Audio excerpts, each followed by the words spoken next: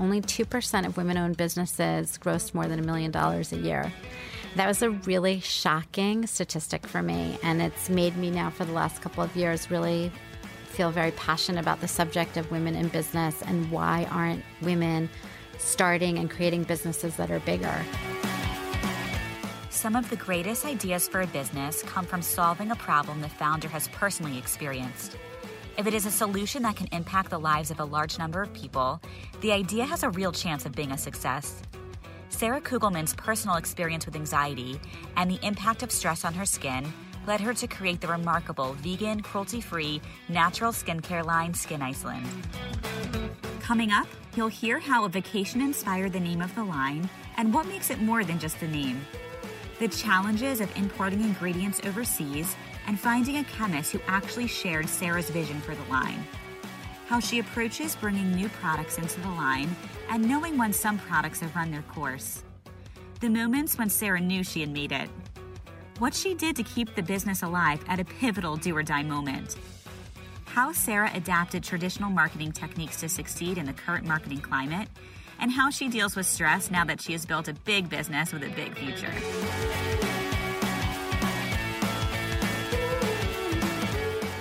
This is the Entreprenista podcast, presented by Socialfly. It's the best business meeting you'll ever have, with must-hear, real-life looks at how leading women in business are getting it done.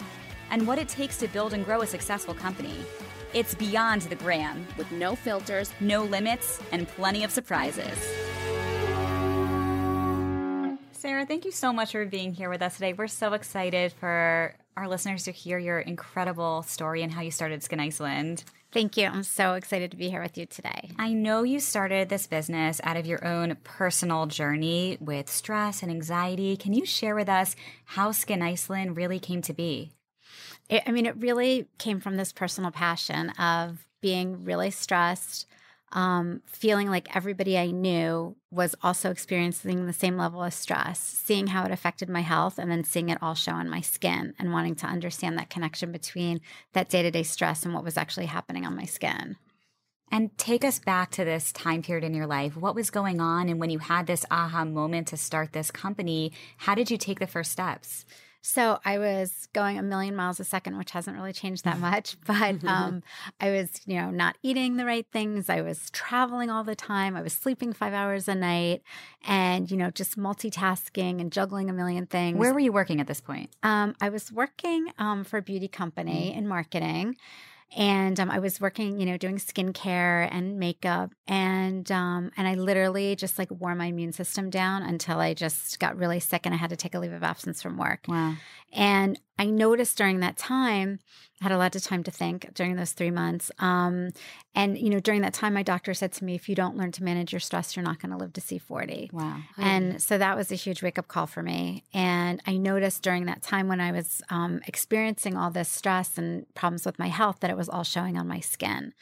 So a few years later, when I was actually at Estee Lauder and I was working in the trend department, I really became very interested in the whole connection between stress and skin and wellness and lifestyle. And I decided to leave and study the whole connection between stress and skin with a team of doctors and experts. So after you had your leave of absence, you actually did return to work. Yes.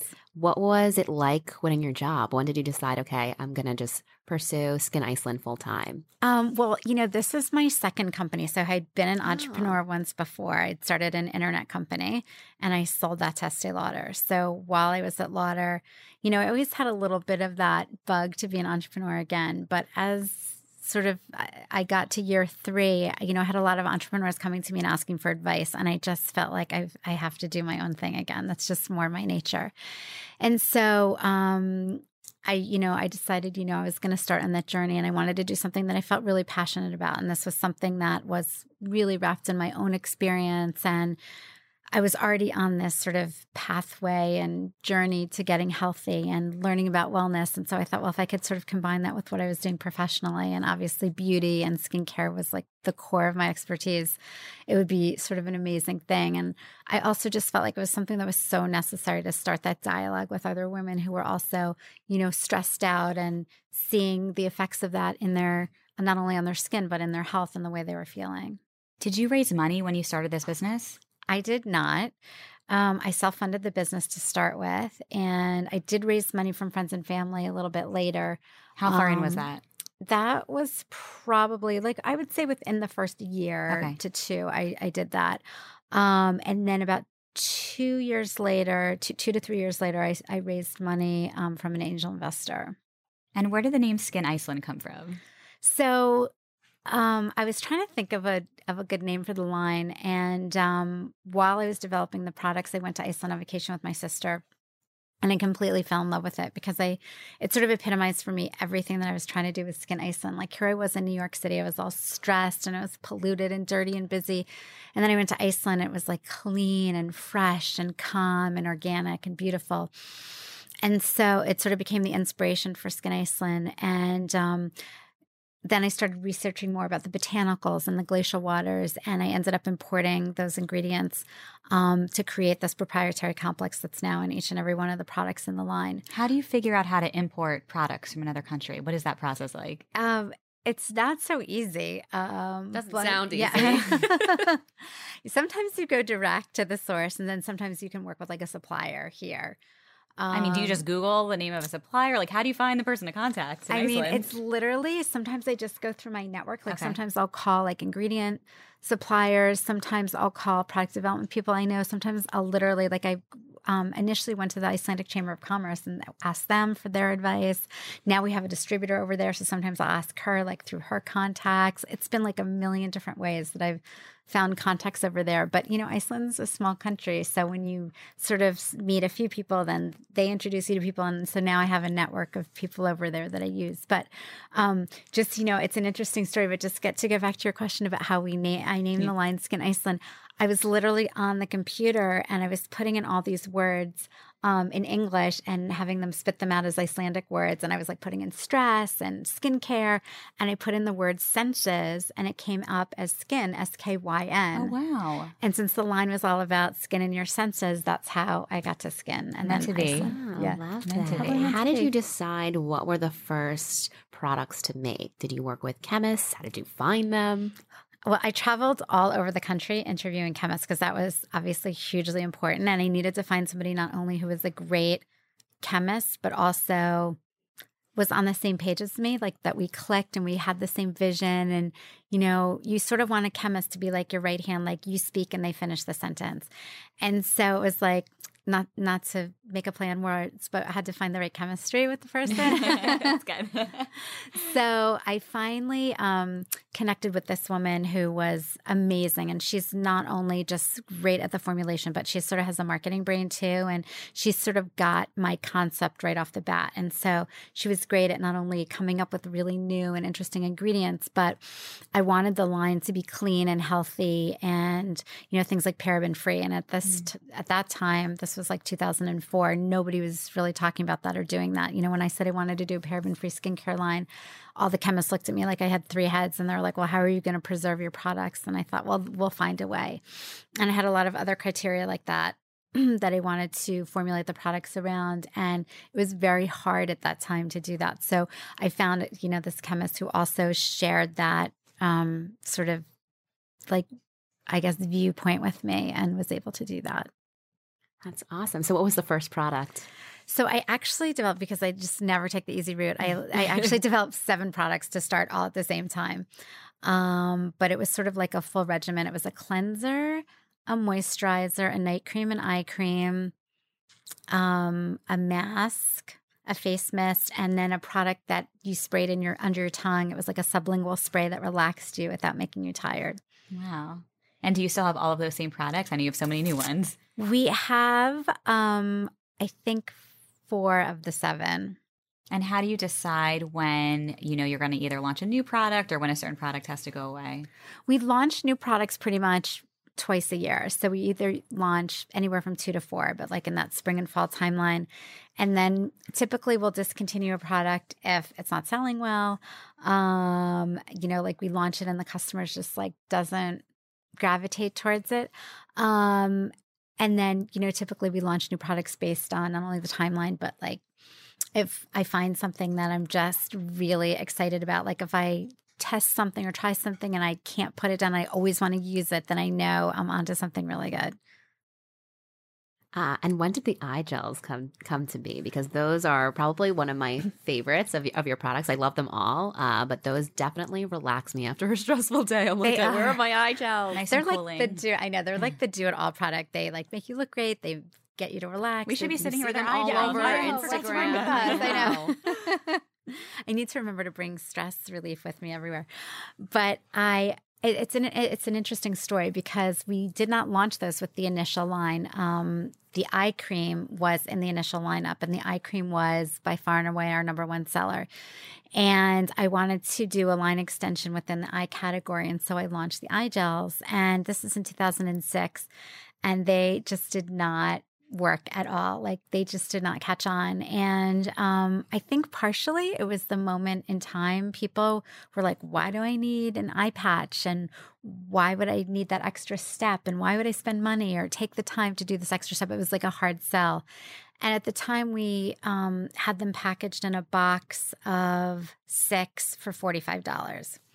So a year or two later, one of our retailers was trying to encourage us to discontinue them. And I just love the product so much. And so one of the people that was working with me suggested, like, why don't we repackage it and reprice it? Maybe that'll help catapult it. So we put it in this Mylar bag, which is really fun. We changed the price to $30 and we added 2 more. So it was like 8 for $30. And around the same time, I got a call from the producer of The Doctors. And she was like, I was in Sephora. Your product was recommended to me. I love it. And I'd love to put it on The Doctors. So we ended up putting the eye gels on The Doctors, and the rest is history. The product just like took off after that. And it is definitely a cult favorite, kind of a gold standard in the mass category, and definitely our top selling product. And they're so cooling and so relaxing. And it always makes me stop when I see a celebrity posting a picture of them on Instagram. I was like, are those Skin Iceland? I'll tag Skin Iceland just to be sure. Because you've had some copycats come out. You were the first. We definitely have had some copycats, but we have really special and unique technology. I will say, we've kind of studied our technology and why it's different than some of our competitors. And it really is unique in just the way it's made and the way the gel is applied to the fabric and how we infuse it with certain ingredients. So it really is different. Was there a moment in the first few years of your business when you stopped yourself and you were like, oh my gosh, this is it. I've created something incredible. This is not going to fail. We're going to keep going. Do you remember any moments like that? I mean, I definitely have had a lot of pinch me moments along the way. I think there were some times in the early years when I felt like, wow, I'm really doing this. And I can't, when we launched at Sephora, I remember seeing it on the shelf in Sephora and feeling like, oh, I can't believe I created that. And it's like in a store and people are buying it.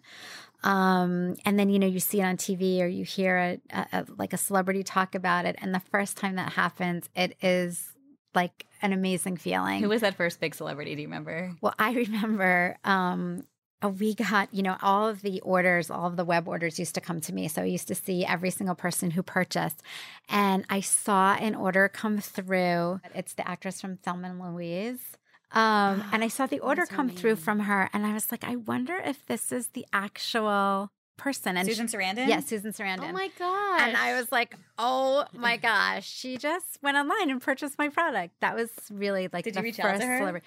No, because I was really, really good at that point. I was like, I had her email and everything. And I was like, but I'm not gonna do that. I'm not gonna betray that privacy. And I never ever, this is the first time I think, and this was, 14 years ago that I mentioned that she ever purchased something in our line. Well, we'll have to send this episode to her. You'll have to tag her in the post and say you talked all about her. So it's definitely a moment for me. What's really interesting is that you started your company because you were feeling very, very stressed. And as entrepreneurs, we're often very stressed. I can say that this year is probably the most stressful year of all of our years in business. What are your tips now to manage stress? My list of managing stress keeps getting longer and longer because for sure the stress never goes away. And I think a lot of people approach me and think like, oh, you've mastered living a stress-free life. No. It is a constant battle. And I think for me too, the stress continues to multiply somehow. I think, part of it is personality. Like if you're a type A person, you sort of get attracted to multitasking.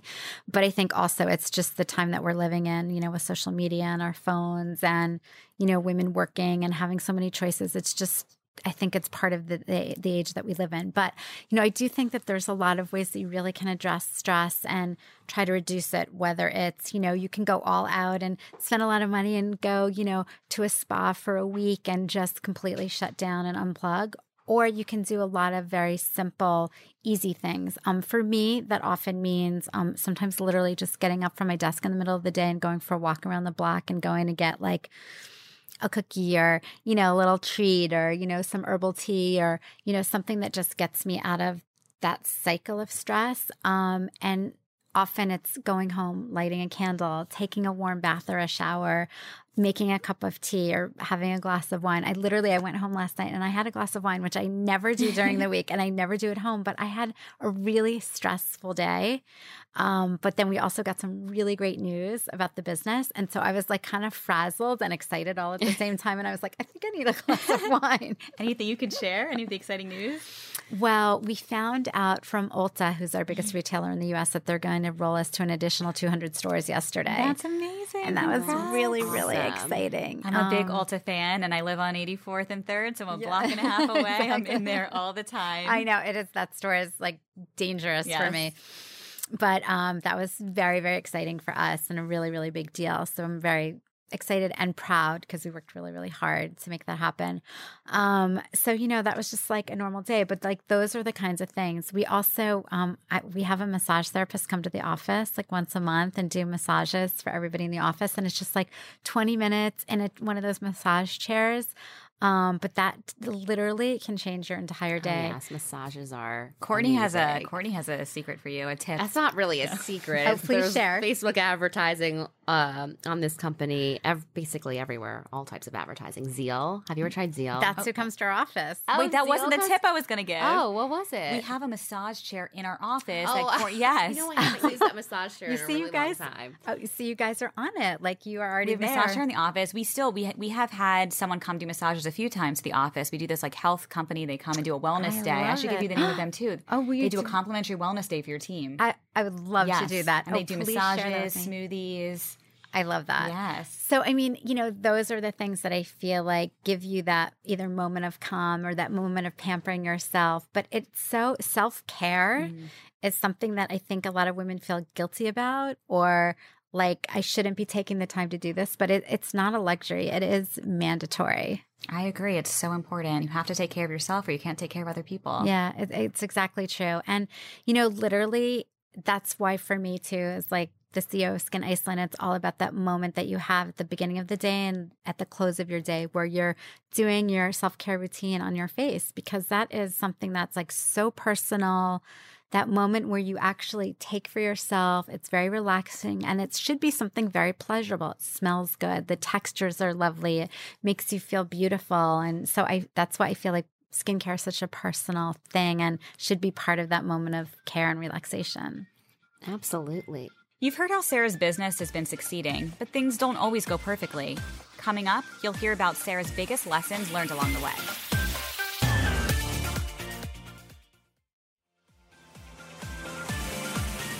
Sarah, can you share with us a time or maybe several moments in the past several years where things just did not work out the way that you had intended? There are so many. We would need another podcast just to and another bottle of wine. Just to talk about all of them. I would say probably my biggest, scariest moment was I got to work one Friday morning and my operations person called me and said, "Are you sitting down?" And I said, "Yes, what is it?" And he said, "Well, the manufacturer, our main manufacturer, had declared Chapter 11 and the sheriff's office had come and padlocked the doors and all of our products were in there. So we could not ship anything and we could not make anything." And I thought for sure we were going to go out of business. When was this? This was in 2009. So what did you do in that moment? Did you take a few minutes to process and then you just sprung into action? So I sat there. I called the first call was to my lawyer. And because always like your first thing is like, what do I do? Who do I call? So I called my lawyer first, and it turned out the landlord of the building was a client of my lawyer's, which was completely random. And it also turned out that the owner of the building had a son that my husband used to babysit for. So we called the landlord and we said, we have some stuff there. And he said, you have 24 hours to get your stuff Where was out. This? Where's the location? In New Jersey. It was in New Jersey, okay. So we had to hire a truck. I had to have somebody like drive up there. In 24 hours. In 24 hours and like load up all of our stuff and drive it to another. So then I called up the manufacturer that we used prior to that, who had like asked us to leave because they had been bought and they were too big and couldn't manage our business. And so we called them. We're like, please take us back, like just till we get everything up and running, and then we'll find somebody else who's better suited to our business. And they took us back, and we haven't left since. Wow. So you're a problem solver. Yeah, that was an amazing one. There's been a few like that along the way. Tell us another one. Let's see. Well, the other probably equally as awful, maybe even worse, I have to say, was that when I launched the line, we sold at Sephora, and we'd been like the star skincare brand at Sephora, and every year we were like growing, and they were adding more stores, and we were doing so well. And in fact, they did a book one year when we were there like 3 years on all of the founders and their stories, and we were in the book. And the next meeting we went to, they brought in a new person, and we went to the meeting, and this woman was like, I don't understand your line. I just don't get it, and I don't really think our customers do either, and so we're going to exit your brand. Oh my gosh. And that was 80% of my distribution at the time. And we were in all stores, and they said they gave us like a year to sort of phase us out. They nicely didn't pull us out like in a month because we would have gone out of business. Oh my gosh. Said they would do it sort of slowly to let us sort of get our sea legs. Did you then change your whole business strategy? I literally, I remember like leaving that meeting with, I had a VP at the time who was with me, and I felt like I was like always like the one bolstering her up and being positive. And I remember we went to the Starbucks right next to the offices, and I sat there, I was in a state of shock, and she sat there and she was like, it's going to be fine. We're going to be great. And I was like, no, we're not. We're going out of business. She's like, don't say that. Everything's going to be fine. Somehow she had some foresight, but it was literally just like one day at a time, one foot in front of the other. And, it was like crisis managing probably for about 2 or 3 years of just figuring out how to keep the lights on. Were you selling online then? We were selling online. And my husband said to me at the time, like, you just need to figure out what to do to keep the lights on. Cut all the other expenses, cut all the other costs. What do you need to do to keep the doors open? And that's what I did. I like sat with my P&L and I figured out like, what is the minimum I could spend to just keep the business going? And I think that for me was like an aha moment, because we didn't go out of business. There was still that customer that wanted the product. It like they wouldn't let it die. It was like people were like dying to get their antidote lotion, and people were still calling and telling us about their stress stories. And, you know, it was a little bit before social media too. So we couldn't really yet have that conversation publicly like we can now. But there was enough of, you know, people calling the office and, you know, purchasing that we knew, okay, there's something here that it's just like, it won't die. Like there's something. So when you came into the office the next day, was your first step just finding new distribution partners, figuring out how to increase online sales on your own website? Well, unfortunately, this happened also in 2009. And as you know, this was like not a great time for business. And so retailers were not expanding. They were not adding new brands. They were not opening new doors. It was impossible for us to find new distribution. We tried, and we were a little unknown brand, and retailers were totally risk averse during that time. And so we really couldn't expand distribution. And so I had to basically fire my entire team except for one person, which was awful. And I would come to the office every day, and it was me and this other woman, and we sat there and we would brainstorm all day, like, okay, what are we going to do today? Like, who are we going to call? And we just brainstorm. We both called like everybody in our virtual Rolodex. And I literally did so many things that were out of the box, you know, from calling Mickey Drexler at J. Crew because I'd worked with him at The Gap. And I was like, have you guys thought about, when he was at J. Crew, have you thought about launching a skincare line at J. Crew? What is that? And he was like, let me call you back. And he called me back the next day and he said, actually a lot of my employees use your product. And I was like, really? And he said, yeah. He said, so I think you have something good there. He said, I don't know if we're ready for skincare. We're pursuing some other initiatives right now. He said, but stick with it. I think you have something interesting there. Who else do you go to for advice? That's a good question. It probably depends on the problem and the point in time. But, I have a lot of, friends that I go to. I used to ask my husband, he and I are getting divorced, so I don't really ask him for advice so much anymore. But, sometimes I ask my daughter who's 11, I'll ask her about a product or a texture or package. If it's financial advice, it could be somebody on my board of directors. If it's something about the industry, it's usually somebody like a work colleague that I really respect, somebody who's, had realized some kind of success in some aspect of the business and who I really admire in some way.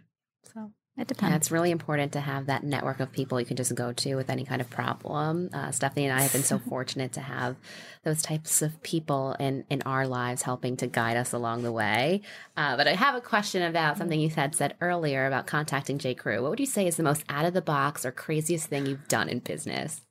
That was definitely one of them. That's a good, another thing we did was around that time, I decided to create this thing called the Stress Squad. And we had these T-shirts made and we had some people on our team and some people who were not on our team, but I brought in for this specific purpose because we didn't have that many people on our team. And we would go to places like Grand Central Station, the public library, Rockefeller Center. This is before social media? Before social media, in the middle of the holiday season. And we would try to put eye gels on people and we would video it. Oh my gosh. It was really crazy. And we're like, do you want to do an eye gel? You look really, you need some stress relief. And we would get people to try on eye gels in these totally crowded public spaces. And we would shoot videos of it. That was pretty crazy. Do you still have those videos? Are they on YouTube? I don't even know where they are. I'd have to see if they're on there somewhere, buried somewhere. So that was pretty crazy. I'm sure there's I've done so many crazy things. I'm sure there's more. Actually, you said something really interesting, which is actually interesting to us because we own a social media agency. You launched your business before social media was a thing. What did you do once social media was popular? How did you figure out what to do? Well, we came Aside to you from guys. Yeah, I think you were on called social, or you tried to figure it out before you called us. I know. I think we were just starting, and we called you. And we're like, "What do we do? What does this mean?" I think there was such a theory at that time, and you probably have experienced this too, where people were like, "Oh, just get a college student to come and work for you and get on social media." I mean, those young people, they're so good at Instagram, but it's so much more involved than that, and you really need a professional who knows what they're doing. So I think at the beginning, just like everybody else, we were trying to figure it out. And I think because I started an internet company, people thought that I was the expert in digital. And, I felt like, well, that was a long time ago. Even 1 year in digital is 10 years in anything else. And I had started my company in 1999. That was the dark ages. So, I didn't know anything. And I think we're just trying to figure it out like everybody else. And I think we probably should have learned quicker because I think the people that really got on social media early and, went all out built big audiences, and it's much harder to do that now. So I wish we'd been a little bit more aggressive early on, but I guess that's another lesson learned. Jump in the beginning and just take that risk. Yeah. I think a lot of it too is you got to see where there's an opportunity early on and be the first one to go get in there. When we exited from Sephora and you were asking me what did I do? One of the things I looked at was Ulta. None of the prestige brands were going to Ulta at the time. And I saw it at a moment that it was going to change, that they were going to start taking these prestige brands and being really competitive with Sephora. And I thought, we better get in there, because if we don't get in there now, we're never going to get in there. And this was like in 2013. And we ended up launching there in 2014. And, as of March, we'll be in 800 stores. So, that never would have happened if we went there now. So I think like in business, the more you can sort of be intuitive about where the opportunity is or where things are trending and get in there first, you're going to be a step ahead. Listening to that intuition and just going with it. Yeah, exactly. Where do you think the industry is going? There's so many exciting things happening in the industry. There's a lot of change and evolution, I would say, right now. I think there's sort of a coming together of product, services, tools, and real technology that is vastly changing the way people look. And I think, 20 years ago, it was sort of hope in a jar. And now, people look really different. I mean, I get on social media sometimes and I follow like a lot of like Christy Brinkley and people who are older who look fabulous. And I find it really, really inspiring. I just had a birthday this week, so I've been thinking a lot about age. Happy birthday. Thank you. And so when I see, women who are like 63 and looking like young and sexy and beautiful, it's like, our idea of like 60 or 70 today is not the way it was 20 years ago. And I think that's where beauty is going. It's like, it's not that we want to look fake or we want to look like somebody other than we are. We want to keep that youthful energy and we want to be vital and we want to be engaged. And that really links to beauty also. And so I think beauty is more and more helping people like live that vital, energetic life into their, 70s, 80s, 90s. Yeah, and we always hear that too. People are always talking about millennials. We got to appeal to millennials. But there's definitely a demographic of women that do buy online. They have a lot of purchasing power and they do need products and services that will appeal to them. Yeah, women 40 plus are spending a significant amount of time on Facebook, social media, Instagram. It's really an important segment. I mean, we do target millennials and it's kind of like where I was when I started the line.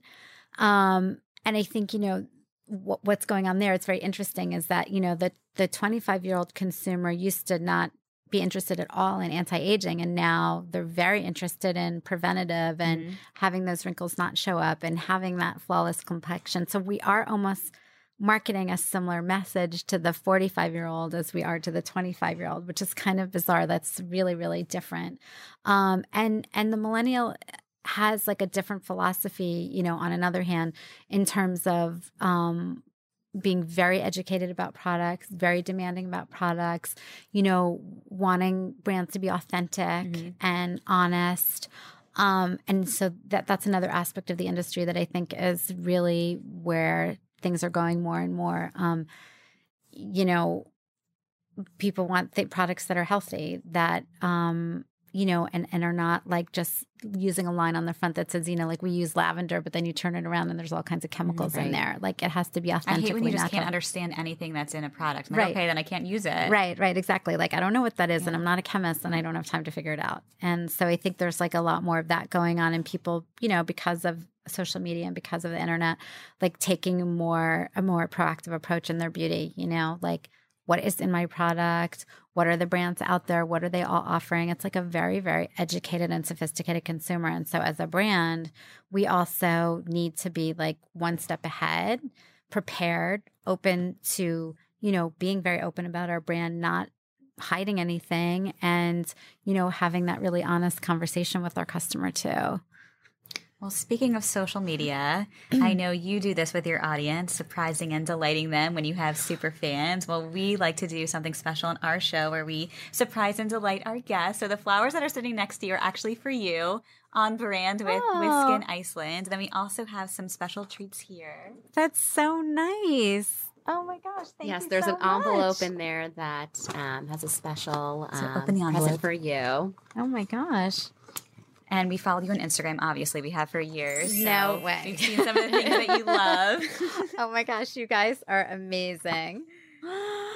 Thank you so much. So this is a card for a class at AKT, which is like my favorite workout in the world. I had never heard of it until I saw me about it. Obsessed. What is so great about it? Well, and it's not like a new thing for me. I've been doing it for 3.5 Oh, years. So Anna Kaiser is the creator of AKT. So it's Anna Kaiser Technique. And so she's an entrepreneur slash choreographer, but she was a professional dancer, and she decided to create this workout routine.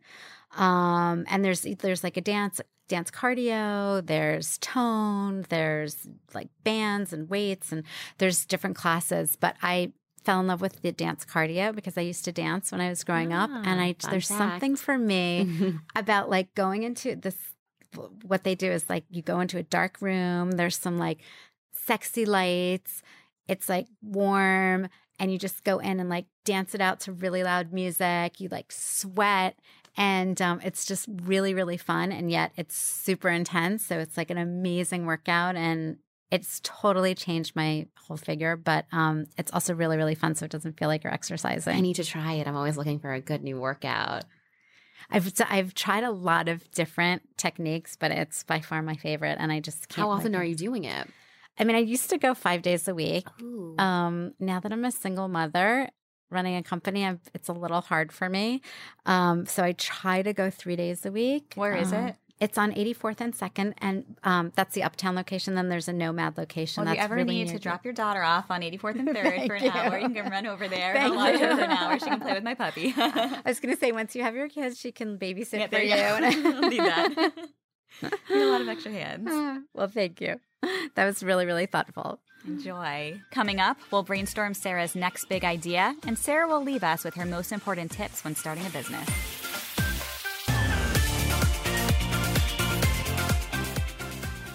A common theme from all of the guests we've interviewed on our podcast so far is that they've all relied on support from other women through groups. So we decided to start an Entreprenista Facebook group.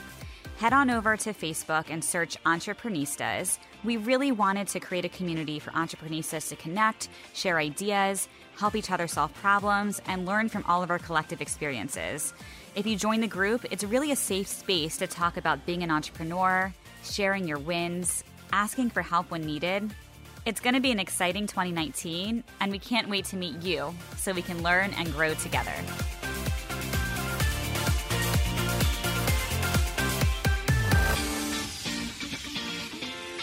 So something fun that we always love to do with our guests is a brainstorm. It's a 60-second brainstorm where Stephanie and I will just spit out ideas on a specific topic. So is there anything right now in your business that you need help with? Or ideas for? Well, how about social media? Because we'd like to grow our Instagram more. All right, Faster. let's see where you're at now, and let's put 60 seconds on the clock. Stand by. All right, Sarah. On your Instagram stories right now, are you getting on your Instagram stories at least a few times a week as the founder of the company and talking to everyone? No. Guilty.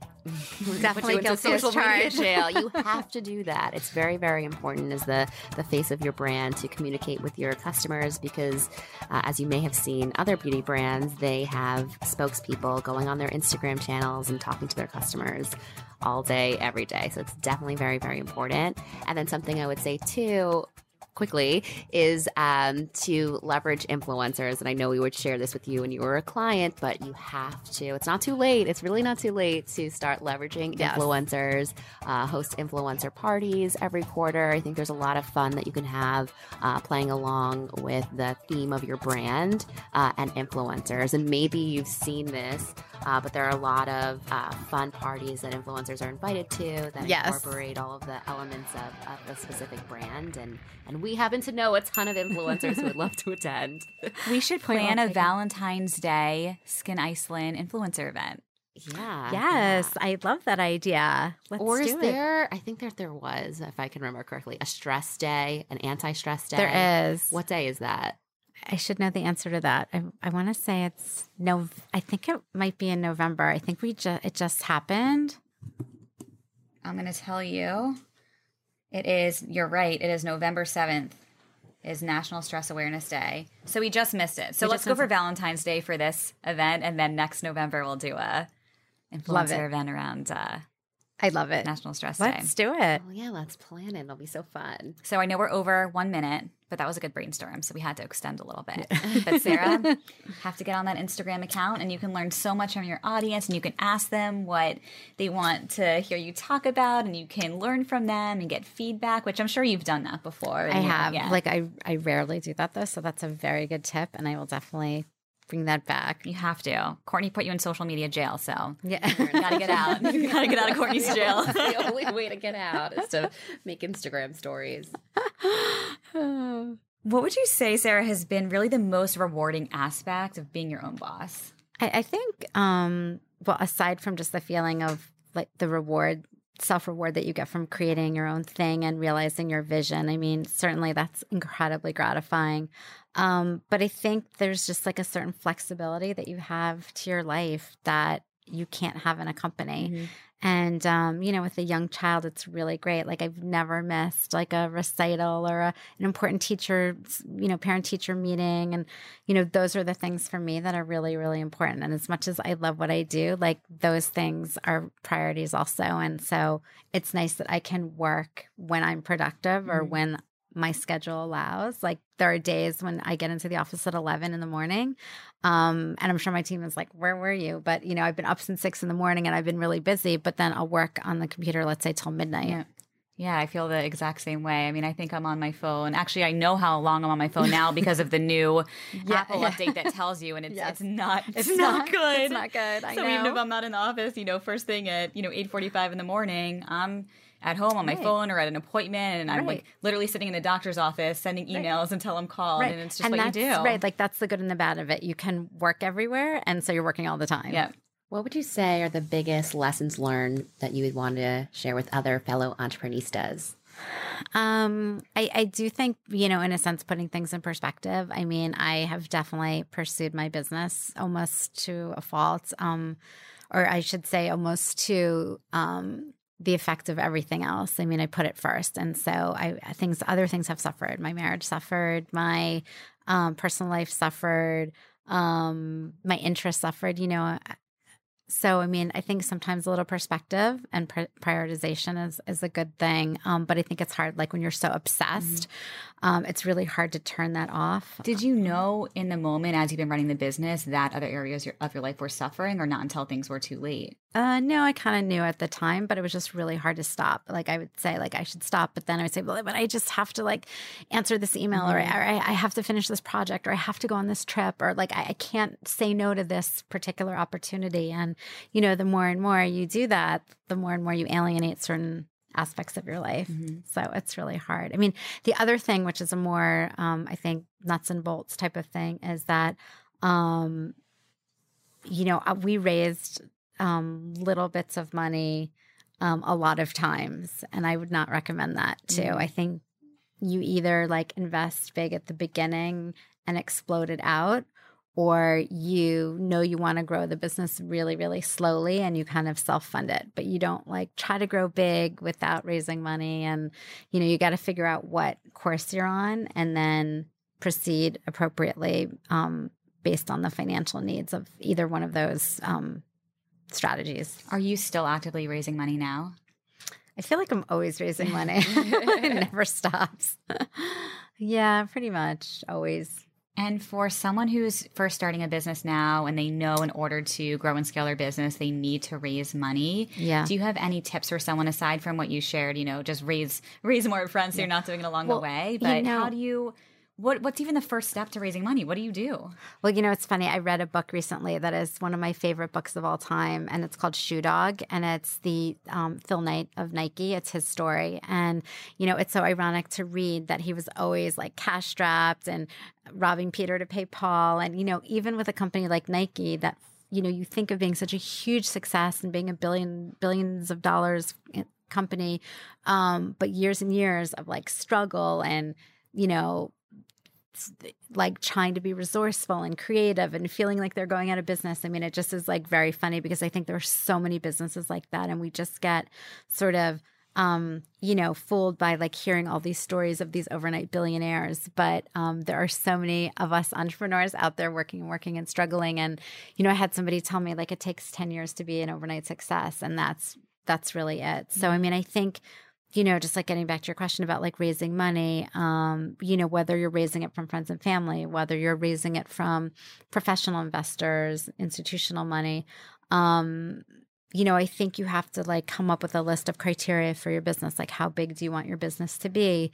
How long do you want it to take to get there? Do you have an exit strategy? I mean, those are like all the things you want to ask yourself. And then just sort of your financing strategy is an outgrowth of, what ends up being on your list. So interesting. So what's next for Skin Iceland, and what's next for you? Literally, when you walk out this door right now, where are you going? Well, back to the office. Nothing new there.